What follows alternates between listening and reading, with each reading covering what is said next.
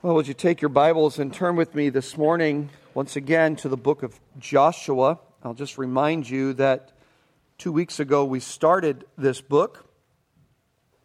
Over this summer we're going to take, 13 or 14 weeks or so and work through this book together. Again, we're not going to be doing it exhaustively, but we'll try and do it within each chapter. We'll give some attention to the various men in the church assigned particular texts, and then they're going to present what they've learned, and I think it's going to be a really fruitful time for us as a church. You remember as we began last week that we found the people of Israel had been wandering around in a small area in the Middle East for 40 years. There's certainly by now hundreds of thousands, if not a few million people there just wandering in circles in the midst of the wilderness. We might say as a nation, the people were brought out of Egypt, that when they were under slavery, they were brought out of that slavery in Egypt. But now after 40 years, they're just basically going in circles in this fairly small piece of wilderness, and they're on the precipice now of actually getting into the place where they were supposed to go when they first left Egypt. But as we close the book of Deuteronomy and open the book of Joshua, we find what would seem to be a tragedy in Israel. And that is namely that Moses, their leader, had died. And one of the things that's interesting to me about the book of Joshua, and I think I said this to you a few weeks ago, but one of the things that interests me is that if we were reading this straight from the original language, we would probably begin the reading of the book of Joshua with the word "and," showing the continuity between that which had just taken place in the book of Deuteronomy and that which is about to take place here in the book of Joshua. It's the continuation of the work of God. It's the continuation of the work of God amidst the people of God. Like John Wesley said, he said, God varies his workmen, but his work goes on. God varies his workmen, but his work goes on. And this morning, what we're going to do is come again to Joshua chapter 1, and we're going to see how God's work goes on, how God's work continues. And when we do that, we're going to do that by making two observations, two specific observations. One, I want us to observe the place that the Lord is giving. The place that the Lord is giving, and then we'll finish it up by looking at the people that God is guiding. The place that the Lord is giving and the people that the Lord is guiding. Now, I'm going to read all of Joshua chapter 1, all 18 verses. And as I do, maybe you read along with me in your mind. Maybe you have a pencil or a pen or a highlighter or something. And I want you to pay close attention to the number of times that we read about what the Lord is doing. Underline, highlight the word Lord. And then I also want you to underline and highlight the word land.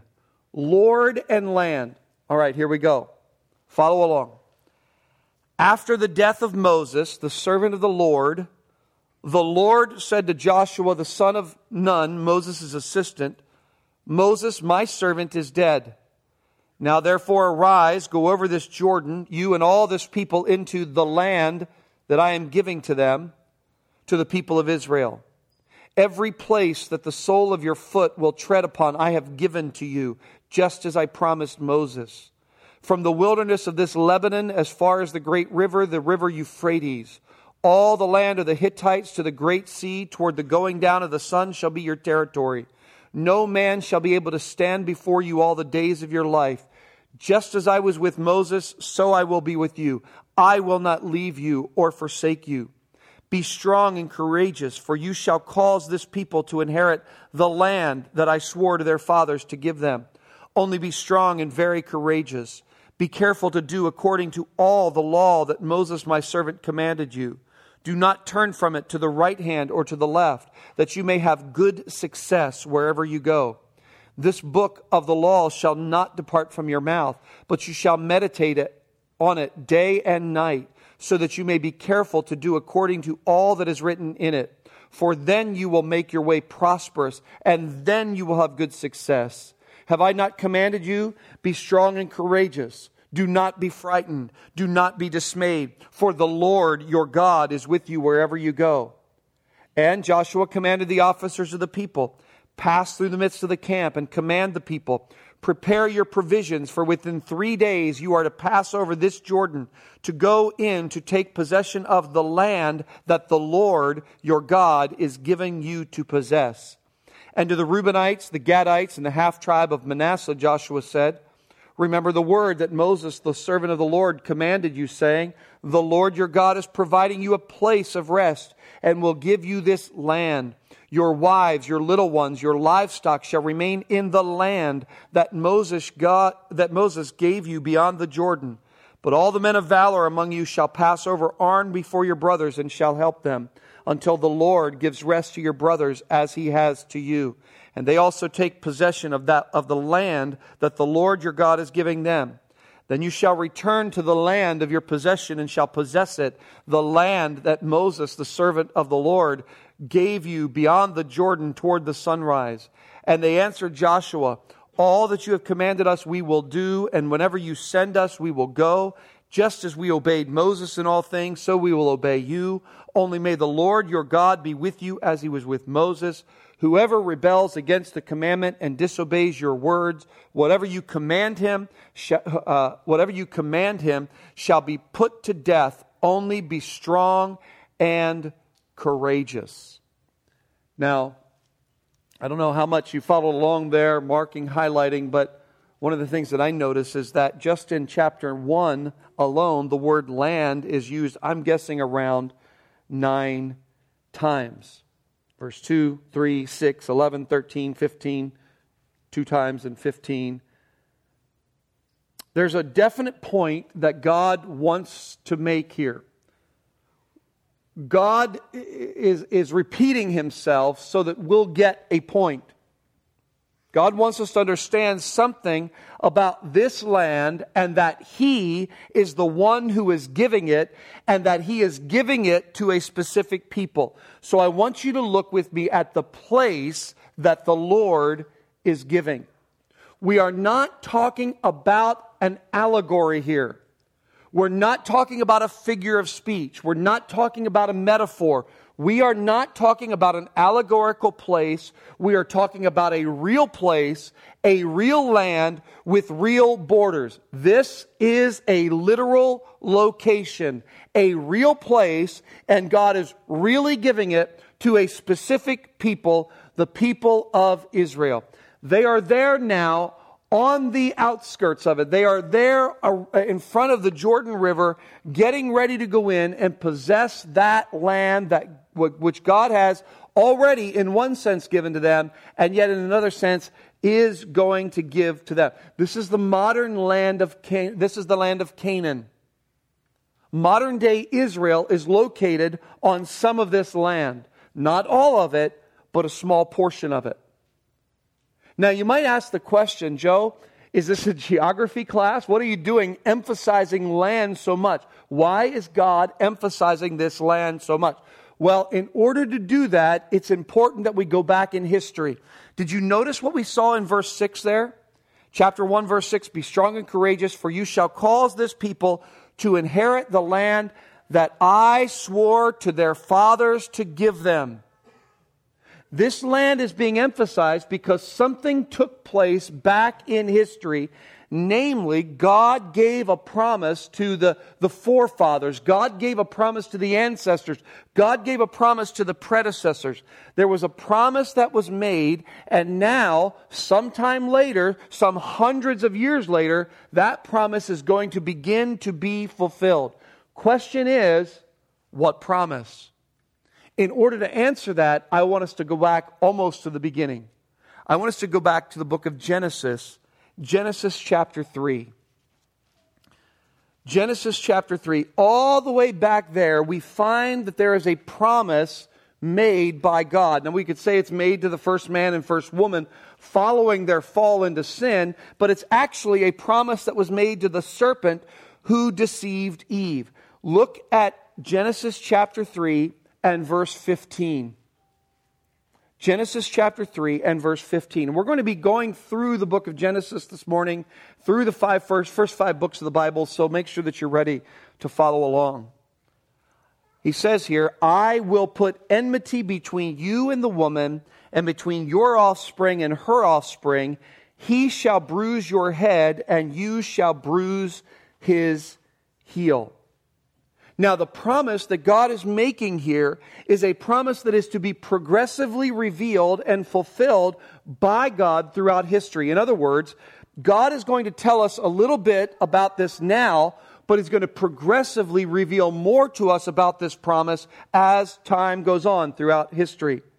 And this promise looks to the offspring of a woman who would come and who would ultimately crush the head of this serpent. Now, the serpent, the snake, was physically cursed by God, but He is speaking now to this specific serpent, which is really the embodiment of Satan. The promise then was concerning the offspring of the woman who would bring about the demise of Satan. But the question is, who is that offspring? Who is the one who would crush the serpent's head? So what do? We wait and we watch, we look, and we long for, as history unfolds, to God revealing who this would be. And indeed, as we go through the book of Genesis, we see the offspring of Adam and Eve, and we read about two men named Cain and Abel. But Cain is ungodly, and Abel dies, and neither one of them qualifies as the one. And then we see Seth coming to take Abel's place, but Seth is not the one. And from Seth we see a man named Noah, but Noah isn't the one. And from Noah we see a man named Shem, but Shem isn't the one. And from Shem our attention is brought in the unfolding of history to one named Abraham. And that's where we pick it up now in Genesis chapter 12. Turn to Genesis chapter 12, verses 1 through 3. In Genesis chapter 12, verses 1 through 3, we have what is called the Abrahamic covenant. In other words, this is a promise made by God to Abraham. Look what it says. Now the Lord said to Abram, go from your country and your kindred and your father's house to the land that I will show you, and I will make of you a great nation, and I will bless you and make your name great so that you will be a blessing. I will bless those who bless you, and him who dishonors you I will curse, and in you all the families of the earth shall be blessed. Abraham, or at this time Abram, was in the land called Ur of the Chaldeans. Now, according to Joshua chapter 24, there is every indication that Abram was part of a family of moon worshipers. God called him, who would go from Abram to Abraham, and told him that He would make of him a great nation. And furthermore, that He would bring from him a blessing that would extend to all the families of the earth. In other words, He made a promise, a covenant, you might say. We might say that this covenant included both a spiritual element and a physical element. Now the question is, what is that spiritual element? Well, the Bible tells us, Paul goes on to explain it in Galatians chapter 3 when he says this, know then that it is those of faith who are the sons of Abraham. Now listen, and the Scripture, foreseeing that God would justify the Gentiles by faith, preached the gospel beforehand to Abraham, saying, in you shall all the nations be blessed.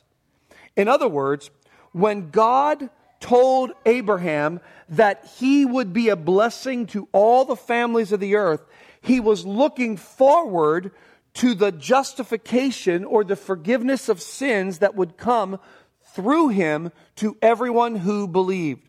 That's what we would call the spiritual aspect of this promise. In other words, when someone believes the gospel of Jesus Christ, that promise that God made to Abraham so many years ago, back in Genesis 12, is the unfolding, which is the unfolding of the promise of Genesis 3, is coming to fulfillment.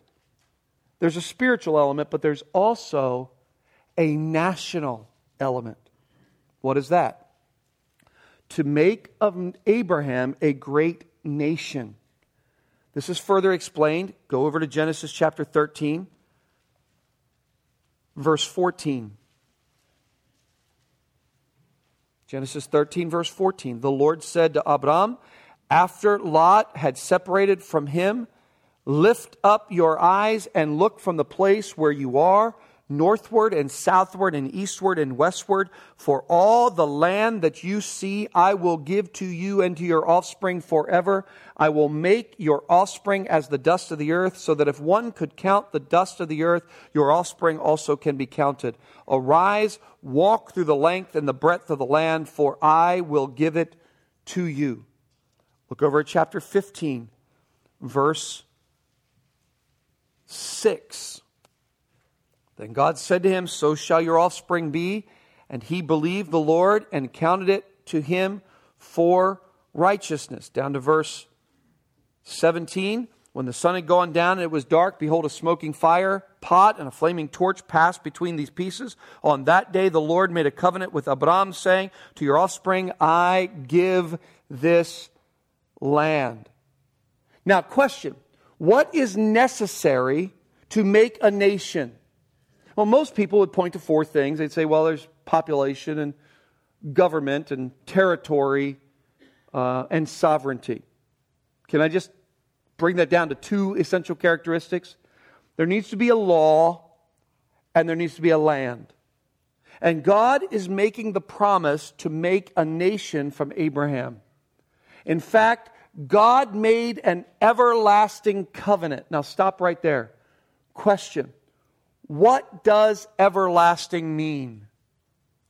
What is the expiration date of everlasting? Look over at Genesis chapter 17 for a moment.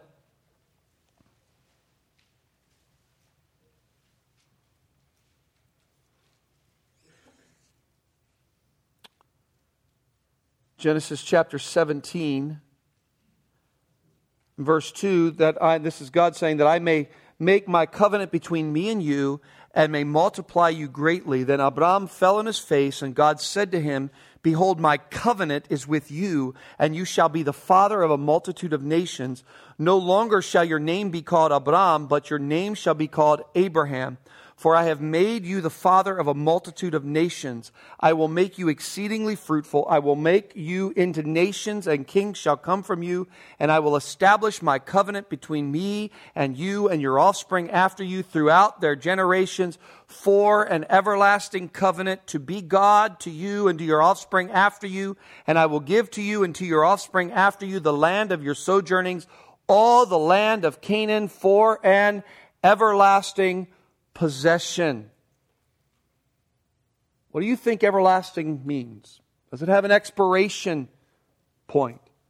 However, we read in Genesis, later in the book of Genesis, that chapter 25, that Abraham was 175 years old, and guess what happened? He died. Abraham died. But the promise doesn't die. What do I mean? Look at Genesis chapter 26. Genesis chapter 26. God is now speaking to Abraham's offspring named Isaac. And what does he say? Verse 3, sojourn in this land, 26:3, sojourn in this land, and I will be with you and will bless you. For to you and to your offspring I will give all these lands. It goes on to Isaac. But guess what happened to Isaac? He died. And God confirmed in Genesis 28:13 and 14, God confirmed his covenant with a man named Jacob. Look at Genesis 28:13. And behold, the Lord stood above it and said, I am the Lord, the God of Abraham, your father, and the God of Isaac. The land on which you lie, I will give to you and to your offspring. And then again, he repeats it, and we won't look there now, but in Genesis 35, 9 through 12. But guess what? Jacob died. But what happens? By the time you get to the end of the book of Genesis, you have this people, these descendants of Abraham, these descendants of Israel, in slavery in Egypt, and you have the one named Joseph, who is certainly in Egypt, and he is over Egypt. But he's not of Egypt. Because he seems to expect that there will be the fulfillment, this literal fulfillment of the promise. In Genesis 50, verse 24, we read this. Joseph said to his brothers, I'm about to die, but God will visit you and bring you up out of this land to the land that he swore to Abraham and to Isaac and to Jacob. And Joseph made the sons of Israel swear, saying, God will surely visit you, and you shall carry up my bones from here. He expected that there will be a literal fulfillment of the promise of God, the land promise of God. So, come to the book of Joshua, and you got the people of the nation of Israel. They now have laws. They've gotten the laws through the wilderness. Book of Exodus, we read of those. Book of Leviticus. They have the laws, and now they're getting ready to possess the land. They're standing there in front of the Jordan River, which, by the way, according to chapter 3, is now in flood stage. It's overflowing its banks. They're standing now before this land of promise. This is a generations-long promise that is being slowly revealed and unfolded throughout the centuries. They are on the cusp of the land. Why are they on the cusp of the land? They are on the cusp of the land because God is doing something. Do you remember the command that we read back when we first started in Joshua 1? The command that was given to Joshua? It was very important for him to remember and to keep all the words of Moses. Don't lose heart, they say to Joshua. God says to Joshua, don't lose heart. Be courageous. Stand on my word through my servant Moses. All those words, which were those words that we just went through and more. All of those promises unfolding throughout history, written down by Moses in the Decalogue, in the first 5 books of the Bible. And God says, don't lose heart. Be courageous. Remember. Keep it. It should not leave your mouth, he says, because as long as it doesn't leave your mouth, he says, you will have good success. You will have victory. But I think it's better to understand that word success or victory to refer to wisdom. Joshua, then you will have wisdom to know how to live rightly in these days. I like what one man said, Wayne Barber. He said, success is not having a great business and money in the bank. It means you'll learn to act as you should. Learn to act as you should. Joshua, be strong, courageous, meditate on this word, keep it always in your mouth, because then you'll be able to act as you should. It shall not depart from your mouth, but you shall meditate on it. This is so important, friends. It shall not depart from your mouth, but you shall meditate on it. If you don't meditate on it, you will not obey it. And that word meditate is a word, you think of, somebody om or whatever that dumb thing is, that people do, and it's just craziness. And it's not what he's talking about here. That word meditate means to groan to oneself, to mumble to oneself. In other words, Joshua is to be so filled with the word that he is talking to himself about the word. You ever see somebody talk to themselves? You ever talk to yourself and you're just kind of rehashing in your mind what you know, and you're kind of working these things out? That's what Joshua is to do. He is supposed to be bringing it up to himself over and over and over again, like a cow chewing its cud. You ever see a cow just lying in the field, just so content, just munching? Just bringing them up and swallowing it again. Over and over, he is supposed to be delighting. That's what happens when you like something so much you groan in it. You ever eat a good... Is my wife here? She's not. She loves Cheesecake Factory, like the darkest, richest chocolate you could ever have.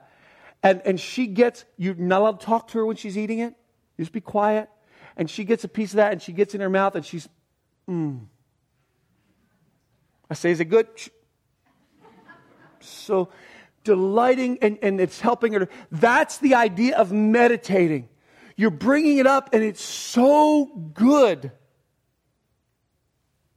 Joshua's standing there, beholding the fulfillment of all that God had written down through his servant Moses, from the words of God to the serpent, to his promise to Abraham, Isaac, and Jacob. And he is seeing it all unfold at this very moment before his very eyes. Wow. Great. What a day that must have been for Joshua. He had spent so much time with Moses. He had communed with God, remember, in the tent of meeting. He knew the book of the law of Moses. He'd studied it. He meditated on it. And now he's seeing it all come to fruition. How thrilling it must have been for Joshua, whose name, by the way, means the Lord's salvation, to realize he was not just coming to the end of 40 years of wandering, but that he was the one who would cause Israel to inherit the land that was originally promised by God to his forefather Abraham hundreds of years prior. And as he leads those people, he must continually keep the word on his mind and mouth, continually talking to himself about those promises made by the never-ending, eternal God. Why? Because it would be difficult. It would be hard. There were enemies, and there were obstacles. There was opposition to the fulfillment of the promise of God. What do you do when it seems like there's a great obstacle to the fulfillment of the promise of God? Do you give up? Do you turn tail and run? Do you yield to the temptation to satisfy fleshly lust and its evil longings? No. You know what you do? You keep the word of God on your mouth and in your mind. You be strong and courageous to trust God, that God will be faithful to do what he said he will do. So, it's no surprise that we read in verse 10 of Joshua chapter 1 that immediately Joshua prepares the people to go across. It didn't matter that the river was in flood stage, chapter 3, verse 15. It didn't matter that there were enemies on the other side. Joshua was born for this moment. All that time he spent in the tent of meeting, Exodus 33:11. All that time assisting Moses and trusting God was now coming to the point where it was bearing visible fruit in the life of the people of Israel. He's ready to lead because he knows that God has brought it about as it was, going back to all those promises, and he just sees little by little by little by little God doing what he said he would do. He's there at this moment in front of a flooded river because God was working. The place that the Lord is giving. And the people that the Lord is guiding. Chapter 1, verses 10 through 18, Joshua goes throughout the camp. He tells the people to get ready. Prepare themselves, arm yourselves, take your provisions, get ready. We're going across. This is for the entire nation. This is not just for a select few. Even those tribes, if you remember in the book of Numbers, chapter 32, there were some tribes who had stayed on the other side of the Jordan. They had asked Moses for that as an inheritance because they had cattle and they wanted to stay there. But at this point, it's not just something for some of the tribes. It's for all of the tribes, all 12 tribes, to go across and possess the land as an inheritance on the opposite side of the Jordan. And of course, those tribes, Numbers 32, had promised that they would do that, and now they're following through on that promise. The land is promised is a promise given not to any other nation. It is irrevocable. In other words, the promise of this land is a perpetual promise, not something that can be revoked. God says, if you could revoke the seasons, then you could revoke my promise to my people. Read about that in Jeremiah 31, Jeremiah 33. There's some fantastic. He says this, if this fixed order departs from before me, declares the Lord, then shall the offspring of Israel cease from being a nation before me. If the heavens above can be measured and the foundations of the earth below can be explored, then I will cast off the offspring of Israel for all that they have done. See, what was happening in that day is there were people saying, God's forgotten them. God's forgotten Israel. God's forgotten His people. And God says, it's impossible that I would cast them off entirely. It says, the word of the Lord came to Jeremiah. Have you not observed that these people are saying, the Lord has rejected the two clans that He chose? Thus they have despised my people so that they are no longer a nation in the sight. And the Lord says, if I have not established my covenant with day and night in the fixed order of heaven and earth, then I will reject the offspring of Jacob and David my servant, and will not choose one of his offspring to rule over the offspring of Abraham, Isaac, and Jacob. I will restore their fortunes, and I will have mercy. The reality is that as this people goes across the Jordan, they're all going together. And even though Israel as a nation, that they're going to possess it, but even though today Israel as a nation has still not possessed the land in its entirety according to the boundaries that were given by God, we should understand something. What is that? That God is perfectly intent on fulfilling His word. He might have, for a time, set aside Israel, as it were. Indeed, right now, we're in the times of the Gentiles when God is building and gathering His church. He's actually bringing outsiders into the spiritual blessings of Abraham. But we can rest assured that He will yet fulfill His word perfectly, just as He said. In other words, we can know for certain that God will most certainly bring national Israel into the land completely. What do we do until then? We wait and we rest confidently that God is at work. God is building His church. God, you need to understand. You see, this is not a picture. Some people come to the book of Joshua and they take it sort of as a picture of the Christian life, and everything is a metaphor, and everything is a figure, and everything is allegorical, and it's not. But the Bible does say that whatever things were written before were written for our learning, and we learn something about God.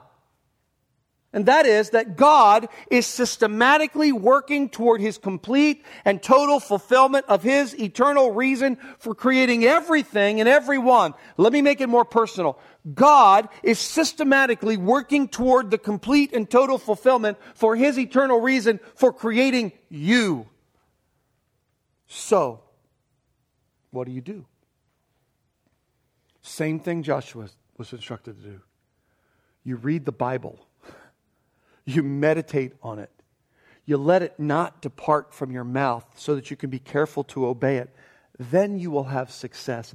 Then you will have success in terms of living wisely with discretion in the present time. You see, what we have here in Joshua 1 is what happens when you have just one man who is so filled with the Word that he inspires a nation. They are unified. They're ready to go. They're going to go help one another. They're going to encourage one another in the realization of the promise of God. God will guide this people into this land and provide for them as they go. There is a place that God is giving and a people whom God is guiding. And we are called to similar courageous trust in the Lord as we act in obedience to His word. We know that God is doing something. And if you don't know that, you're really a miserable person. I don't know how else to say it.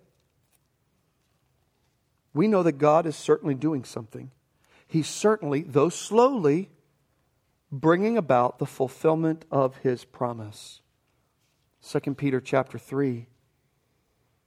He is not slack concerning His promises, as some count slackness.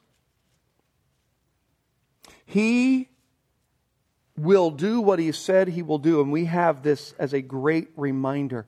We are standing on the promises of God. Listen to 2 Peter chapter 3. Verse 3. Scoffers will come in the last days with scoffing, following their own sinful desires, and they will say, where's the promise of His coming? For ever since the fathers fell asleep, all things are continuing as they were from the beginning of creation.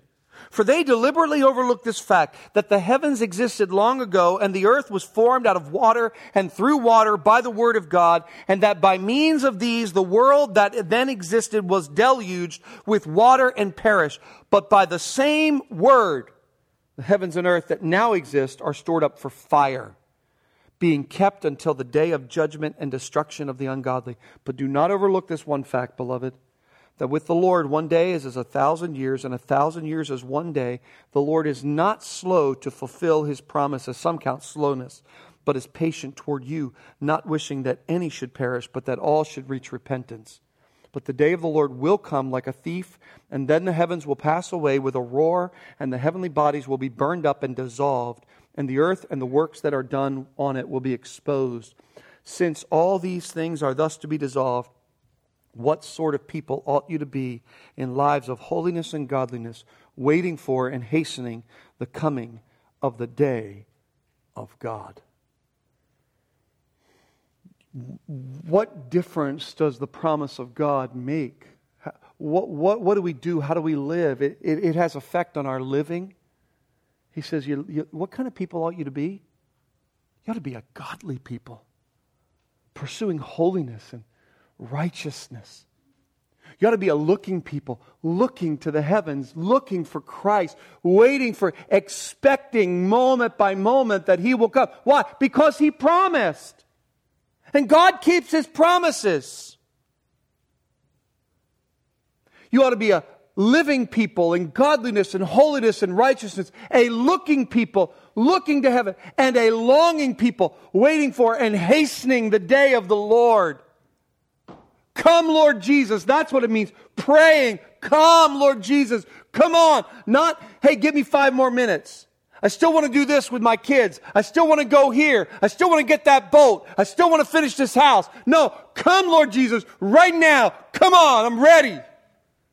That's how you live, because He's faithful to His promises. I heard this week of a young pastor who was greeting the people at his new church. And one old man approached him and asked how he was doing. The pastor, after a particularly difficult week, said, well, I'm hanging in there. And that old man came close and took him by the shirt collar and pulled him in, looked him right in the eyes, and he said, don't ever say that you're hanging in there. Say you're standing fast. Don't just hang in. Stand fast. Stand pat. Stand firm. May the Lord use us to lead others to such courageous obedience. You know, we need leaders like Joshua today, don't we? Leaders who will spur us to trust the everlasting promises of God. And what I learned from Joshua, if I learned anything, is that if you're going to be a good leader, you better be a great follower. If you're going to be a good leader, you better be a great follower. Men, I'm looking at you this morning. You got to be a great follower of the Lord Jesus Christ.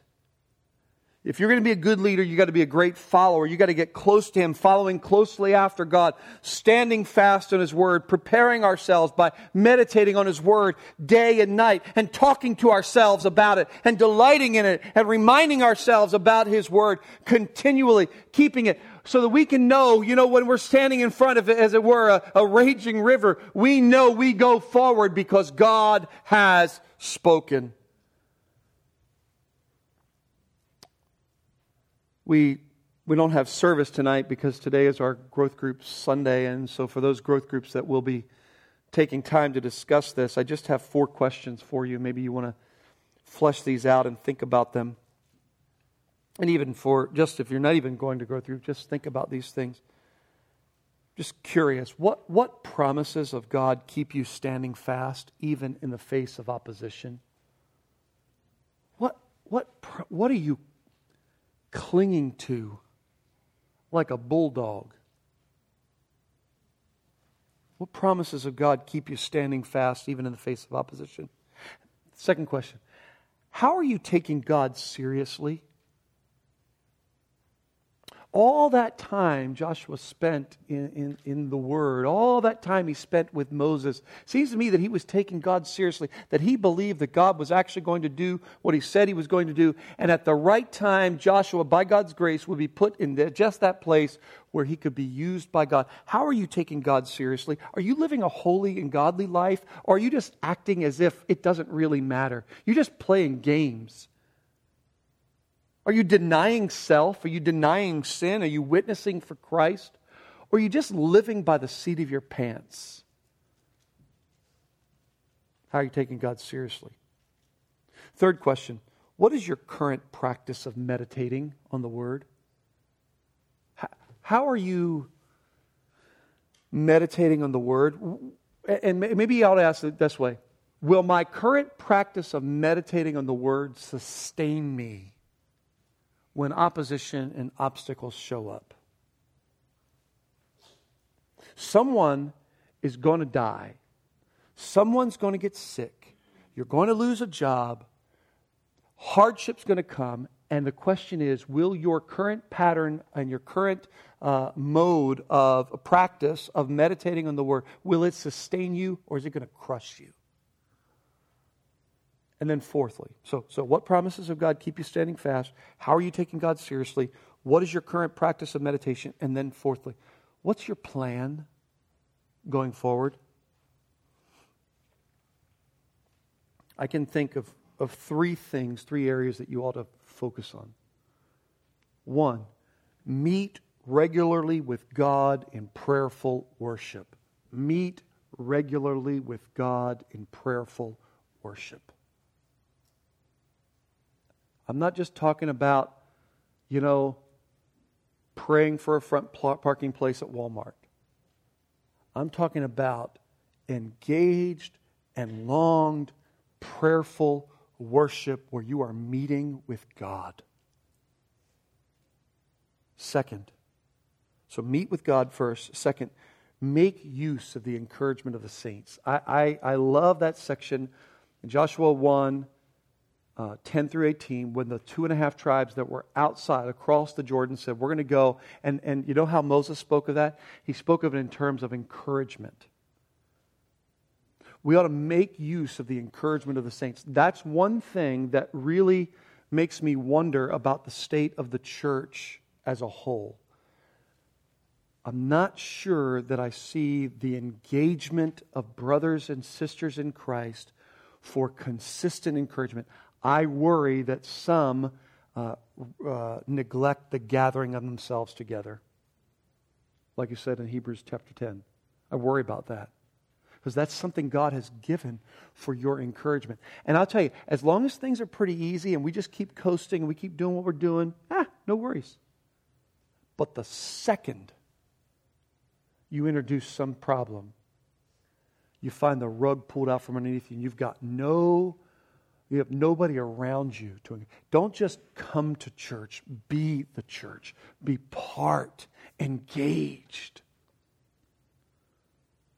Meet with God regularly in prayerful worship. Make use of the encouragement of the saints. And then I say 4, meditate on the Word. Don't just read it. Here's a vivid word picture. Practice, and I'll make a new word up, regurgitative reading.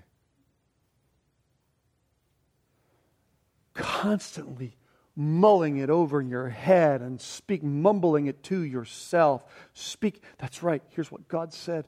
God said that I have to give an account. One day I'm going to stand before the judgment seat of Christ. I started writing down some promises that keep me.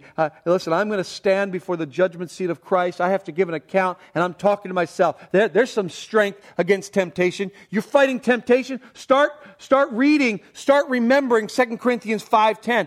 You're going through a difficult time, a heartache, you start remembering and reciting to yourself Romans 8:28 through 30, and think of the grand eternal scheme of God's plan, eternal plan of redemption.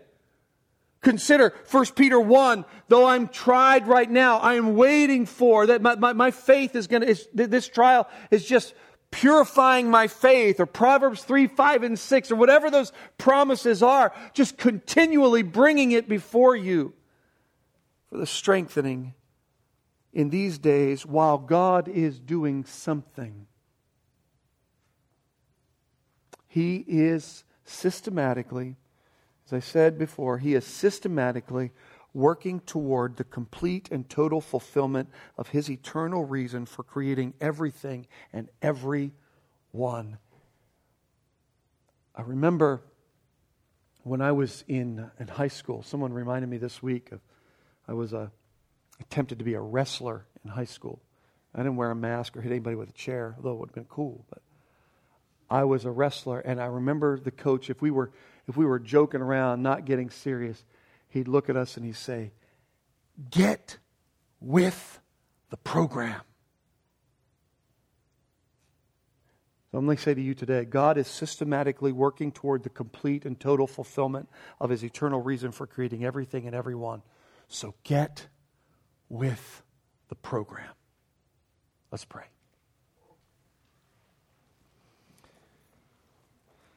Father, thank you for the book of Joshua and for this lesson in your eternal faithfulness. Your eternal faithfulness, O Lord, requires of us a courageous faithfulness to stand on your side, to believe you, to trust you. Lord, I pray that you would help us to do that even now.